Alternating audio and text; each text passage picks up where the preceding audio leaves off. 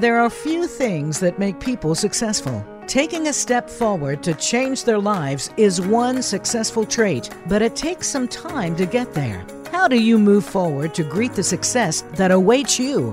Welcome to Next Steps Forward with host Chris Meek.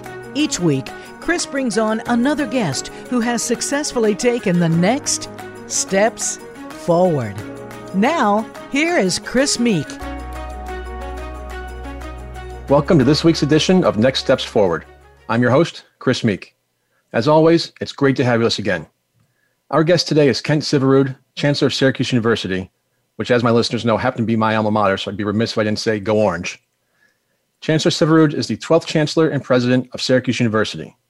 A legal scholar and academician, Chancellor Syverud has earned distinction as a strategic thinker and visionary leader who has put forward a bold strategic plan to position Syracuse University for growth and recognition as a thriving global research university. Chancellor Syverud, welcome to Next Steps Forward. Many thanks, Chris. It's great to be here. Great to see you again, sir. Kent Syverud has a bachelor's degree from Georgetown University's School of Foreign Service and a law degree and master's in economics from the University of Michigan. He counts among his closest mentors retired U.S. Supreme Court Justice Sandra Day O'Connor, for whom he clerked shortly after she became the first woman named to the Supreme Court bench. Chancellor Syverud is a native of upstate New York. He came to Syracuse from Washington University in St. Louis, where he served as Dean and the Ethan A. H. Shepley Distinguished University Professor at the School of Law. Before that, he served as Dean at Vanderbilt University Law School and as Associate Dean for Academic Affairs and Professor at the University of Michigan Law School. In addition to his higher education leadership, in 2016, Chancellor Syverud completed 6 years of service as one of 2 trustees for the $20 billion Deepwater Horizon Oil Spill Trust. Chancellor, there are a lot of topics I'm looking forward to wading into during our next 50 minutes, but I have to start with your Supreme Court experience. What was it like to clerk for the first woman on the Supreme Court, and how did that experience shape your career? Well, the Supreme Court was such an impressive and overwhelming place, and there were life and death issues every day, but the important thing was working for Justice O'Connor, and to have a powerful and decent and humane woman as my first boss after higher education was transforming. And she's been a teacher and a mentor across my whole career. She was a pioneer. She grew up on a ranch without electricity and graduated at the top of her class, but couldn't get a job as a lawyer. And so had to be a solo practitioner, and then became a trial judge and a state legislator. So she was such a unique person with a pragmatic perspective, and she was a great boss, demanding, but extraordinarily supportive. So it's just been such a learning experience across a career. As I mentioned at the top of the show, as you know, I bleed orange. And going through your academic history, I have to ask, how do you cheer? Who do you root for when it's Syracuse, Georgetown, or Syracuse, Michigan? Is it your alma mater? Is it your employer? Or you don't have to answer. I've always rooted for Syracuse, including when I was growing up and including when I was a student at Georgetown. So I remember my roots. Very diplomatic. I expect nothing less. Thank you. And there are several pretty famous Syracuse alum, but there's a Syracuse Law School graduate who turns out might be the most famous so far. And for our listeners, he just took up residence at 1600 Pennsylvania Avenue. What does Joe Biden's election say about Syracuse University, and what does it mean for its future?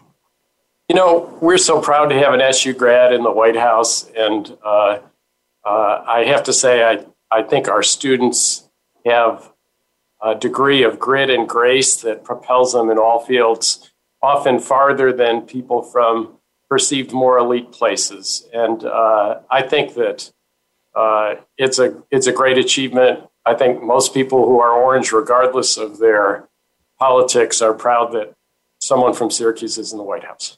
Yeah, no question. So let's talk about the future of higher education. It's been said that higher education is always evolving, but the COVID-19 pandemic has changed everything, including the course of higher education. And we could probably spend a day talking about the future of higher education, but there are a few issues in particular that I'd like to cover. And please feel free to add any that you'd like. Clearly the first things to fall by the wayside at many universities last year was in-person classes and face-to-face interaction. Before we get to the negative effects, from your perspective, what are the positives of online learning?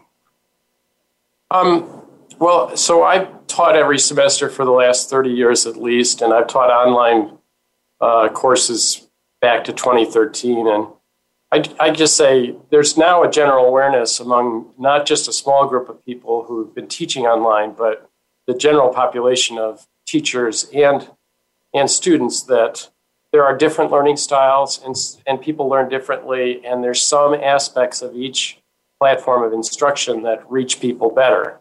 And that's true of online learning too, and that's partly because of the freedom that it gives in time and space, the ability to play things back at your own speed. So I think people have learned that there's important aspects of in-person that are hard to replicate, but there's also important benefits from an online platform done well. And what have universities learned about online learning on that plus side of the ledger during the pandemic that we might not have fully appreciated that you could potentially carry forward, a year from now, 5, maybe 10 years? Well, we learned a lot. I mean, we had to flip in just 2 weeks 5,000 courses and sections to online from in person. And we learned we had a resilience and an ability of our people to do that beyond, I think, what people's expectations are. And then this fall, we offered almost all our courses, both in person and online at the same time. And we learned that freeing our students from time and place restrictions really opened up some possibilities for the future. Like, an engineering student studying in Florence now has access to the engineering curriculum from Florence, Italy for their semester. And same for our alumni, same for our active duty military students. And that kind of made us realize we have to make all of Syracuse available to everybody, everywhere at all times. And that's a good lesson to have. And that loss of human interaction is one of the biggest negatives, if not the biggest negative, to affect students. We've seen the past few weeks that a doubling of student suicides in the Clark County School District, which is the 5th largest district in the country, has driven the district to reopen for in-person learning. Why do you feel that interaction is so important for young people in terms of learning, personal development, and mental health? And there may be different answers for all of those. Well, I think we learned that an in-person interaction component is important to everybody all the time. That isolation is a challenge, as it has been across the country and the world. Student mental health concerns were a major factor in our decision here to remain open for in-person instruction in the fall semester and in the current semester. And that has been important to do with lots of services, and it's not always been possible for everybody everywhere, but to maximize that opportunity and do it as best you can safely has been a priority for us. How do you help young people recover from what is coming up on 1 year of isolation? Boy, that requires being thoughtful about this unique situation and not assuming that we're just going to flick a switch and everything's going to go back to the way it was. And just to be really concrete, Chris, our students have not had intramural athletics for more than a year. Or will not have had them for more than a year when they start up again. And the assumption that everybody instantly remembers and has exercised all the muscles of all student activities and programs and can just start instantly the way they did is probably underestimating the anxiety and mental health issues that go with that. So we're going to have to provide a lot of support and a lot of encouragement in every area, from religious activities to health activities to sports and to in the classroom. I think a big portion of that is conveying optimism that we can do this and optimism about the future. I think there's a lot of students who are so chomping at the bit for things, but I think there's also students that will need a degree of support and encouragement because of how long this has gone on. Yeah, I've said in other shows that I'm calling a tsunami in the mental health space, once this world reopens, whatever that looks like. And I think the big thing for folks to remember, whether it be faculty, parents, students, it's okay to not be okay. We've all gone through hell, for lack of a better word, over the last almost year now. And so we're all going through it together and we'll get through it together. And so knowing that there are programs and support that places like Syracuse University are offering, I think is going to be major in terms of helping us get over that hump. Yeah, I mean, you think we have a whole society that's in some ways going to go through a post-traumatic stress relief.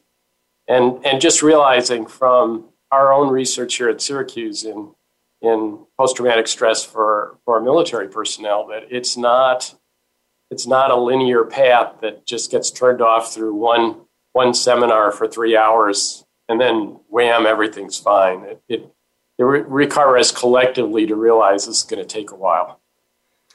And to that point, we've seen lawsuits, even a push for class action suits, among parents of college students arguing their kids aren't getting the same quality of education that they're paying for when students are on campus. They cite the loss not just of the in-person classroom experience, but as you mentioned before, the extracurricular activities, studying abroad. Do they have a point, or is the value of a higher education degree still the same? Yeah, obviously the experience of the pandemic is very dramatically based on what university you're at. So I couldn't speak for everywhere or every lawsuit. I'll just say at Syracuse, we've done our best to provide a quality experience, including in-person instruction throughout when permitted by public health authorities. And we've had to really move heaven and earth and spend a lot of money to do that, including not just on PP, personal protective equipment and testing, but on doing everything differently, including converting huge spaces so that we can do them safely and permit everything from the marching band to the choirs to continue. And that's cost a lot of money, and our students have been able to progress towards their degrees in almost all disciplines. So I think we've done our best to deliver what we promised. I mentioned the study abroad program, which is a big part of what Syracuse University offers its students. Last year, Syracuse had a number of students studying abroad when the pandemic started to shut down international travel. How did you get all those students home? Yeah, it was more than 1,000 students on multiple continents. And all I'll say is that we moved fast. We got students home early wherever possible before there was medical advice to do so because of our own public health advice here in Syracuse about the course of the pandemic. And so we had a large staff working in our study abroad centers and from here in Syracuse to do what it took and spend what it took to get people on flights and get them back. And we got everybody back. Your decisions don't just affect the university campus. Syracuse University is the largest employer in the community. How does that influence the financial, tactical, and strategic decisions that you have to make day in, day out? And how did the pandemic play into the university's place in the community? Well, we're the largest private employer in the region, and what we do and how we treat our employees and staff has an incredible multiplier effect on families and the community because of how dependent this community is on the thousands and thousands of students, faculty, and staff who work here. So that meant it was a high priority to figure out a way to keep the university going forward with as few layoffs and furloughs as possible and as few consequences to benefits that so many of our employees and their dependents depend on. And that was a challenge financially and in every other way, but that's how we proceeded. So we've had relatively few layoffs and furloughs, less than in a normal year, and we haven't had any cut in benefits or retirement contributions or other things. And we've had to provide services to our staff and our employees that respond to the stress they're going on privately in their individual families. So we now provide testing not just for our employees, but for their family members so that they can get a quick turnaround. And we've worked very hard to help the school system transition to online education in the city. And that's basically what a good private employer should do for its community. I guess the silver lining in the dark cloud of crises is they often give us opportunities to improve. How can universities get better as a result of the pandemic? You know, every aspect of the university has been tested by it and learned from it. I guess I'd just say the most important lesson is that we came together as a university to face things. And we came together across faculty, staff, and students and alumni in so many ways, including getting our students jobs, including figuring out how to keep operating. And we faced a lot of tough criticism and complaints along the way from members of the community. And I think we learned that listening to those and responding to them made us have a better response instead of regarding any criticism or complaints as a problem. It was an opportunity to learn how we could do better. So if we can keep coming together like that around the challenges that will come at us after the pandemic, and there's lots of them, I think we're going to do pretty well. And from a corporate relationship perspective, are closer connections and partnerships with specific companies, great for the university? Is there an opportunity there, or the private sector in general? We've learned that close partnerships with private sector entities help a lot, including in our research, in our educational efforts, in our educational efforts to reach populations, and in our veterans and military activities for veteran and military families. And so I think those are going to grow and become more important. And knowing the number of universities we have in the country, and given what's happened during the pandemic in terms of not being able to get in person, what they're doing for online or in-person classes, will some universities and colleges not survive the pandemic? Yes, absolutely. Some are already closing, and many more are in trouble, serious financial trouble, because of the pandemic accelerating trends that were already going on in higher education and enrollment and in other areas. So I do think there's going to be a lot of disruption in the particularly private higher education space. The publics are struggling as well, but it's the privates that either make their budgets or go under. We've been talking to Syracuse University Chancellor Kent Syverud, and we'll be right back after a short break. Become our friend on Facebook. Post your thoughts about our shows and network on our timeline. Visit facebook.com/Voice America. What's the difference between leaders who achieve exceptional results with ease and those who struggle to keep up? Tune in for Leading on Purpose with Nicole Bendalee. You'll discover the simple practices that are making the biggest difference to a leader's success today. You'll meet leaders who are bringing out the best in their teams. You'll gain practical strategies to lead yourself and others to high performance with ease.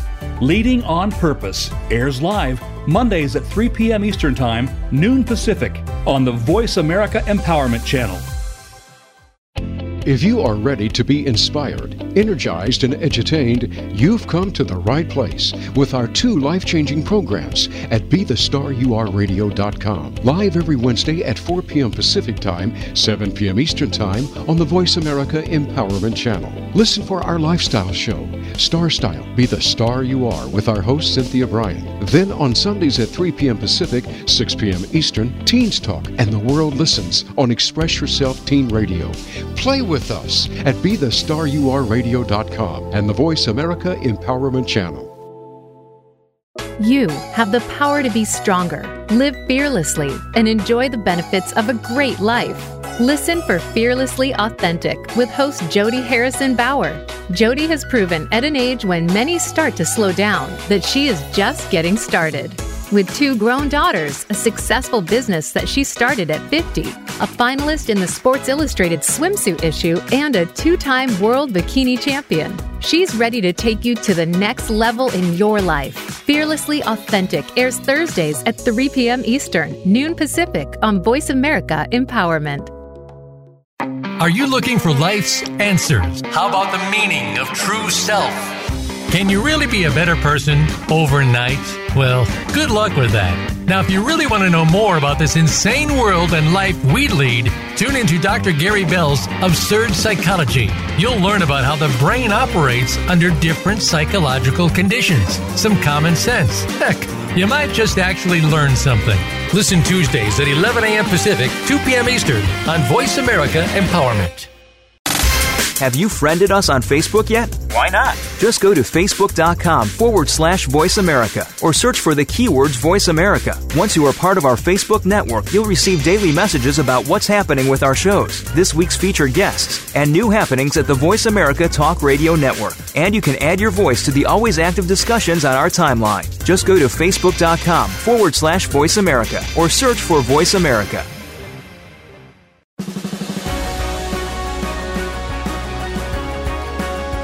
You are listening to Next Steps Forward. To reach Chris Meek or his guest on the show today, please call in to 1-888-346-9141. That's 1-888-346-9141. Or send an email to chris@nextstepsforward.com. Now, back to this week's show. We're back with Syracuse University Chancellor and President Kent Syverud. Chancellor, you've identified 4 top priorities at Syracuse: providing an outstanding undergraduate experience, empowering research excellence, fostering and supporting change and innovation, and positioning Syracuse as the best university in the world for veterans. I want to go through each of those individually, but why the focus on veterans? We're focused on veterans and military families here because really 2 reasons. First of all, it's the right thing to do. And second of all, we can do it better than anyone. And I guess I'd unpack that a little bit for you. First, in terms of the right thing to do, we have a long history with veterans and military families here that of being one of certainly the private universities that's been most supportive and accommodating. We believe here it's the right thing to do because we're in an era where with an all-volunteer military and with less than 1% of our families providing the people who volunteer for service, there is a moral obligation on all institutions and all citizens to be supportive of the burdens that poses for those families and for those who serve. And as a university, and universities have been pretty awful about their treatment of veterans and their enrollment of veterans, particularly the more elite privates, where the veteran enrollment has been so pathetically small. And so we feel it's the right thing to do to accept that responsibility better than our peers and to provide the educational services that really can transform a veteran's life, a person's life as they come out of active duty military service, supporting their families, supporting their certification, their transition to careers, and supporting all the issues that come with that abrupt transition. And so it's the right thing to do. We've got hundreds of people here at Syracuse in our Institute of Veterans and Military Family and in our Office of Veteran and Military Affairs who work full-time on that, do the best research in the world on that. And we think that we can model what our own research shows we should be doing. And so our veteran enrollment is among the largest of any private university, and certainly among the largest by percentage terms. And we think that improves our university for all our students and all our community. But we also think we can do it well and model and teach others how to do it well. So that's the reason for it. It's kind of our mission. You've continued to teach at Syracuse each semester as a member of the College of Law and the School of Education faculties. Chancellor, clearly you have enough on your agenda that you could forego the classroom. Why is it so important for you to continue to teach? I love teaching, and I need to do some things that refresh me in challenging days. I love teaching, particularly at Syracuse, because we have the best students here. They have a degree of just a grit and grace and focus that rivals any place. And it kind of reminds me why we're doing what we're doing and helps me remind others of that. So I do it because I love doing it and because education is our mission. And it's so you find the time for what's most important. Oh, exactly. I love that motto. And the other 3 pillars, how do you go about providing an outstanding undergraduate experience?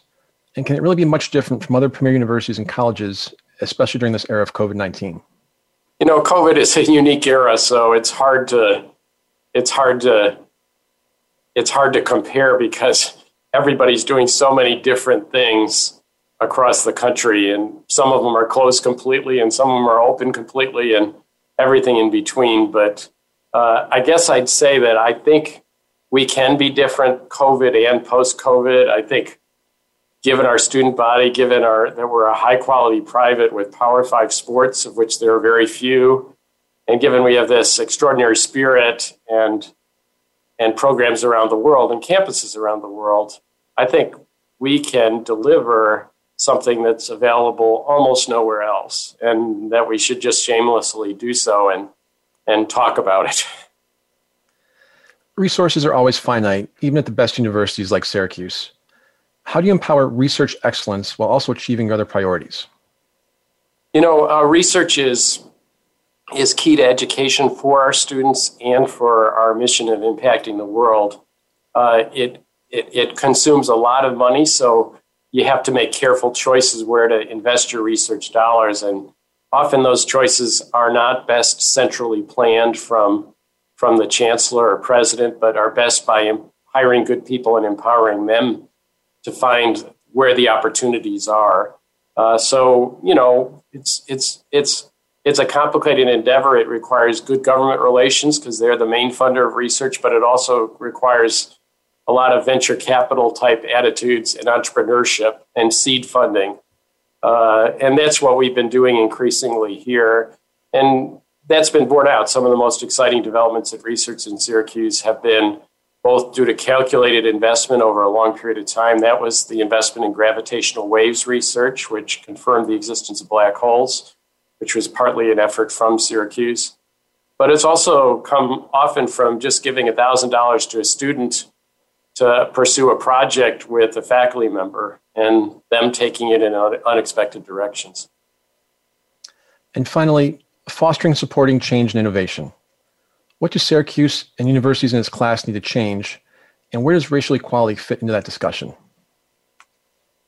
Well, I think supporting change, racial equality is front and center, and particularly right now, but has been for a long time. There's a pretty proud history on confronting diversity and inclusion and racial equality issues at Syracuse University.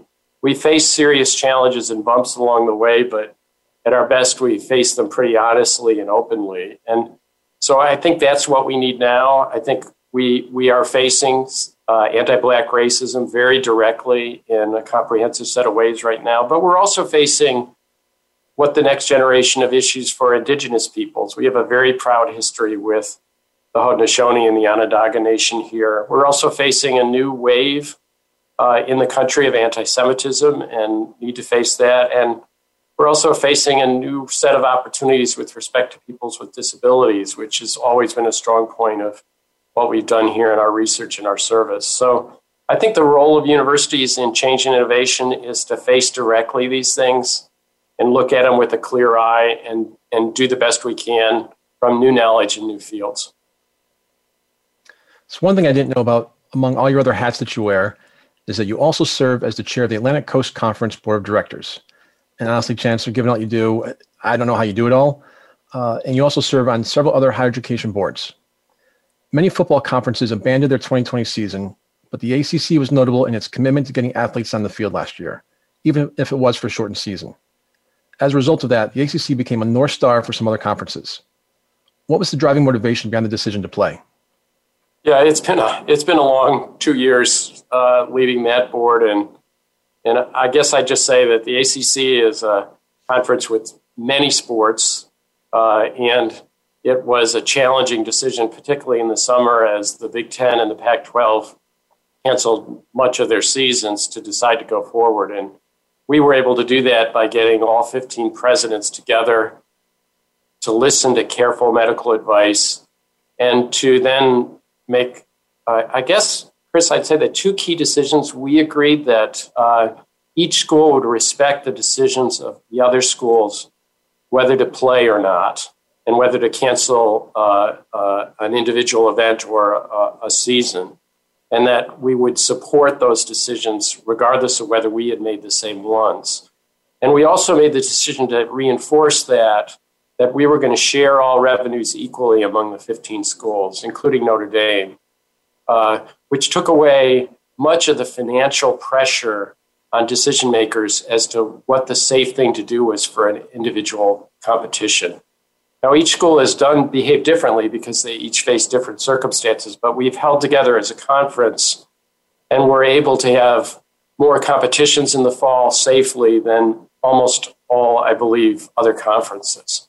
And that's bound us together as a conference in a good way going forward, including in selecting a wonderful new commissioner in Jim Phillips, who is the athletic director at Northwestern. It's still a very challenging time because of the virus right now, and events, in particular competitions, are being scheduled and canceled and rescheduled every day. So we're going to have to pick our way across this minefield the rest of the year as well. But I think the conference has done its best to do a fair balancing of public health concerns and the desire of the vast majority of our students to compete.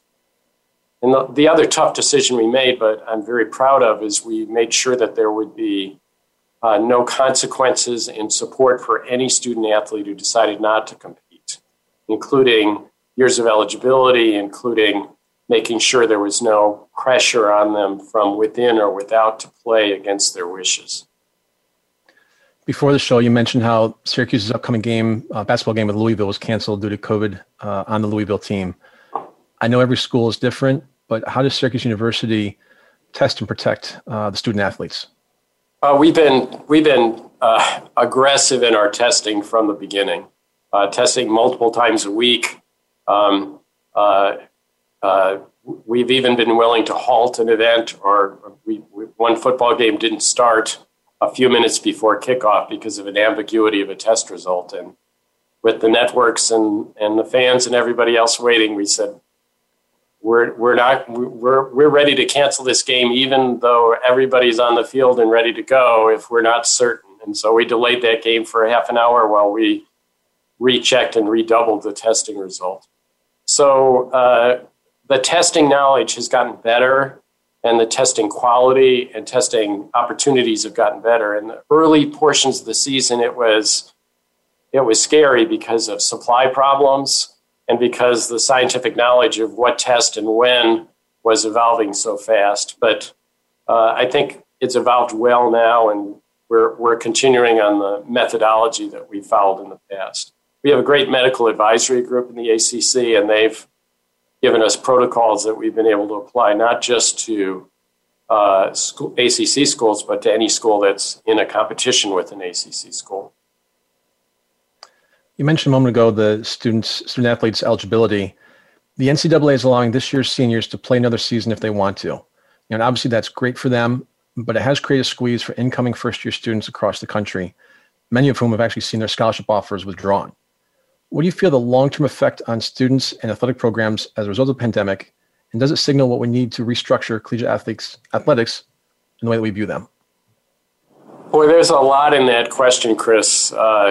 And I guess maybe the best way to come at it is to say that college sports is going through a transformational year, and it's not just the pandemic. It's extraordinary change coming at us from everything from state legislatures to Congress to the Supreme Court, which has a major amateur athletics decision being argued this spring, but also change coming to us because of issues concerning how we're going to come out of the pandemic with essentially a bottleneck of student athletes because of this extra year or more of eligibility. I am not a sports expert, so I haven't worked it all out yet. I just think it's going to take people being open-minded and not mechanically applying the rules and practices that they got used to over a very stable 30-year period. So it's going to take being aware of and listening to the unique situations of rising high school seniors as well as college seniors who maybe didn't get to compete in their sport in the past year. And it's going to take being aware that there's going to be a period of at least another year where flexibility and tolerance is called for rather than bureaucratic, monomaniacal assumption that we've always done it this way, so we're going to keep doing it this way. Yeah, and to that point, if anything else, I guess we're being forced to rewrite the playbook here because, as you said earlier, it's day by day, and we're learning on the fly as we go. And so that flexibility, that understanding is going to be key, to keep that, lack of a better pun, keep that ball moving forward. So let's switch gears for a minute. I noticed that you serve on the Boy Scouts of America Longhouse Council. We know that volunteering is good for our sense of self and our well-being. What do you personally get from volunteering?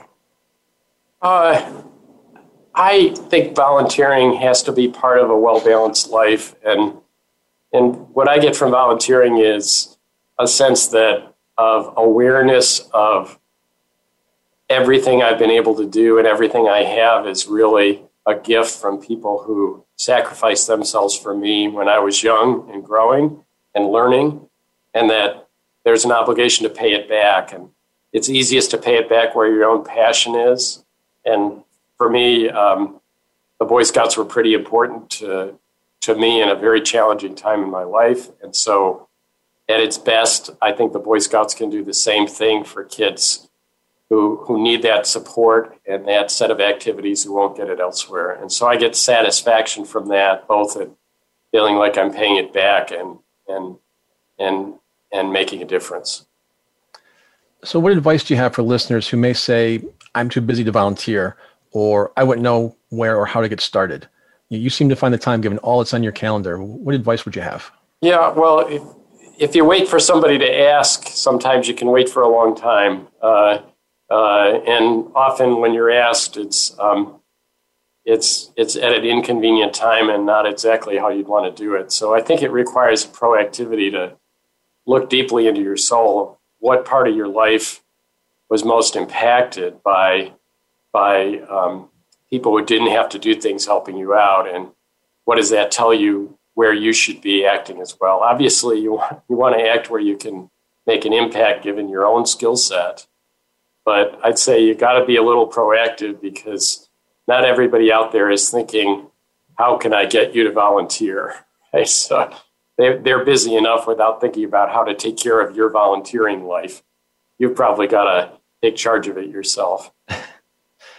Well, I think a lot of times, too, people shy away from volunteering to serve on boards because they know that they're going to have to call on people for money. Fundraising is something that university presidents, like it or not, have to devote time and energy to doing. What tips and secrets would you share with listeners if they're afraid of that aspect of volunteering? The aspect of asking for money, you mean? So, yes. Yeah, yes. I mean, I will just emphasize that much of my most satisfying volunteering has not been the board level service. It's been on the ground. I used to staff a homeless shelter, and the individual impact is very satisfying. At some point, you get asked to be help in governance, and that does involve asking others to get engaged and to give support. I guess I'd say my main lesson from that is you have to believe in your mission and you have to ask. So even if you're not somebody who likes to ask for help for yourself, you just have to get over it and get out the words, I need you to do this, to others. And if you believe in your mission, that's relatively easy to do. Your wife, Dr. Ruth Chen, is an environmental toxicologist and professor of practice in the College of Engineering and Computer Science. What have you learned from her over the years? And did you have some interesting dinner conversations during your time as one of the trustees for the Deepwater Horizon Oil Spill Trust? Well, we've been married almost 40 years, so I'm going to get in trouble if I get the wrong things in what I've learned for her. So I've learned a terrific amount. We raised 3 kids and moved 4 times and gone through a lot together. So I've learned a lot about a marriage always being a work in progress and not being a result, and requiring investment and work at all times. As a toxicologist, and she was the toxicologist for the State Department of Health in Tennessee in a very challenging time, as well as been a professor of environmental engineering. I guess she has been at the dinner table and in all settings, usually about 10 years ahead because of a deep absorption in the science of what environmental problems are coming our way in terms of public consciousness. So toxic chemicals and where toxic chemicals are and where we should be concerned, she's always been 10 years ahead. She got me early on worried about saran wrap in direct contact with food at room temperature, for example, which I still see occasionally and makes me scared. She was 10 years ahead in terms of climate change, and that it was coming and that it was going to be a big deal, a much bigger deal than people appreciated back in the 80s and 90s. Certainly 10 years ahead in current health hazards that I think are underappreciated, like sugar and diet, and viruses. So I think the biggest impact she's had on me is to actually listen to the science and not believe it's going to go away, and pay attention to it early on and read the science and the cutting edge science research before it becomes popularized in the mainstream media. Because by doing that, whatever family or institution you're responsible for, you might be able to pivot ahead of time in ways that are really important. And that's what she's done for my family and for the employers she's worked with. Before the show, you and I were using the word optimistic and talking about the optimism that we have. We talk about the fragile mental health state of the world. It's very important that things are not all doom and gloom, that we need to have optimism about our own well-being, our communities, and certainly our country right now, given some of the things we've gone through the last few months. Could you share some reasons and maybe more importantly, some ways about why we can be optimistic about the path forward? Sure. Well, so I'm very optimistic for the United States, which is my country, and I'm very patriotic about the United States. And part of the reason I'm optimistic is because I'm a voracious reader of history, military history, social history, political history, and the notion that what we're going through now is the most serious, awful, challenging thing that any American has ever faced can only be said by somebody who hasn't read American history or hasn't talked to their grandparents. So I had grandparents who lost their farm in the Dust Bowl.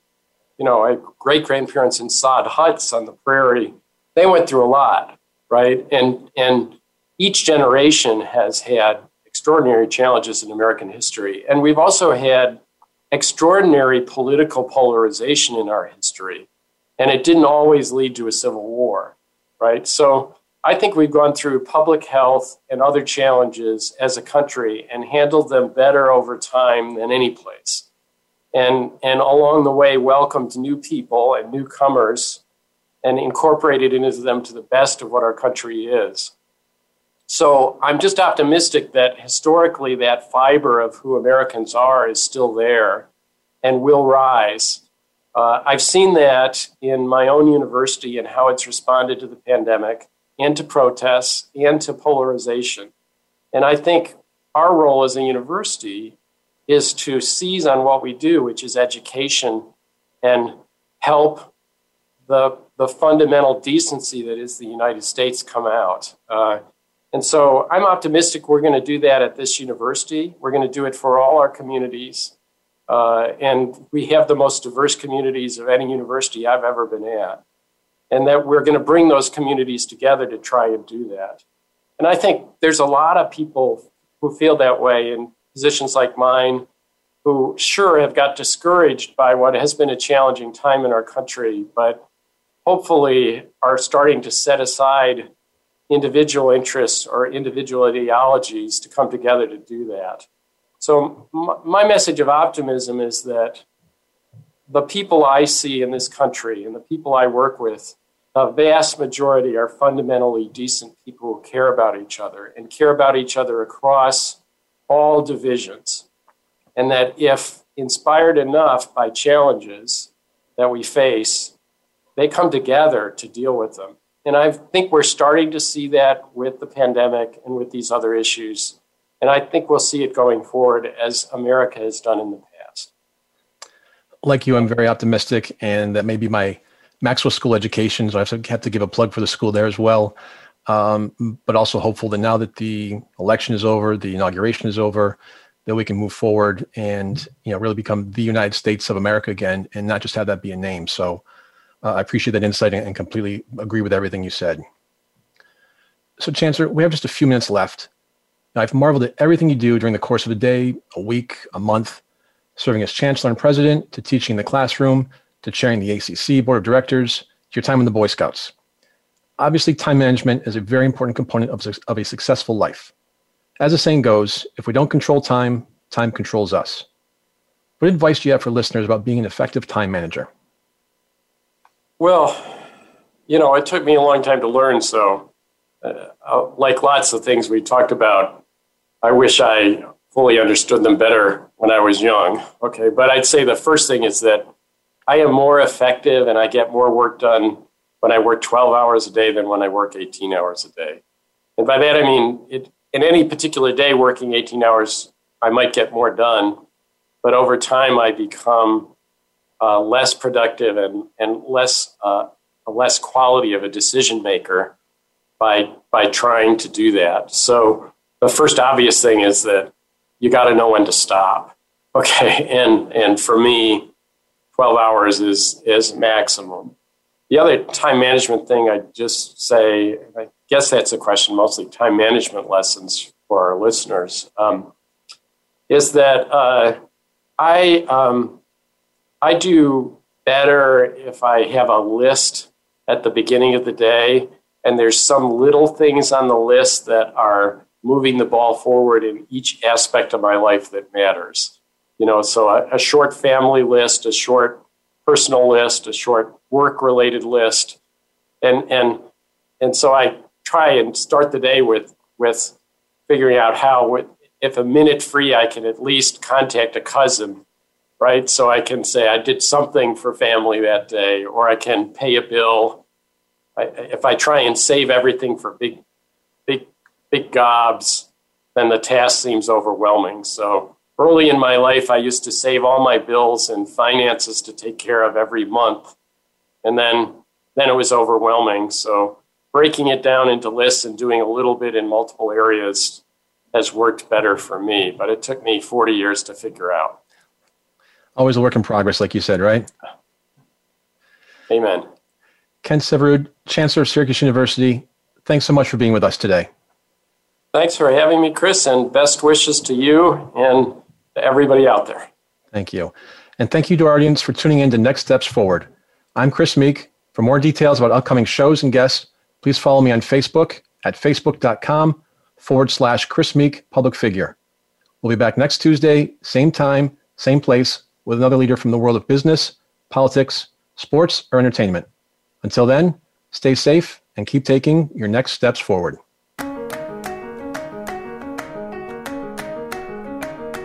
Thanks for tuning in to Next Steps Forward. Be sure to join Chris Meek for another great show next Tuesday at 10 a.m. Pacific Time and 1 p.m. Eastern Time on the Voice America Empowerment Channel. This week, make things happen in your life.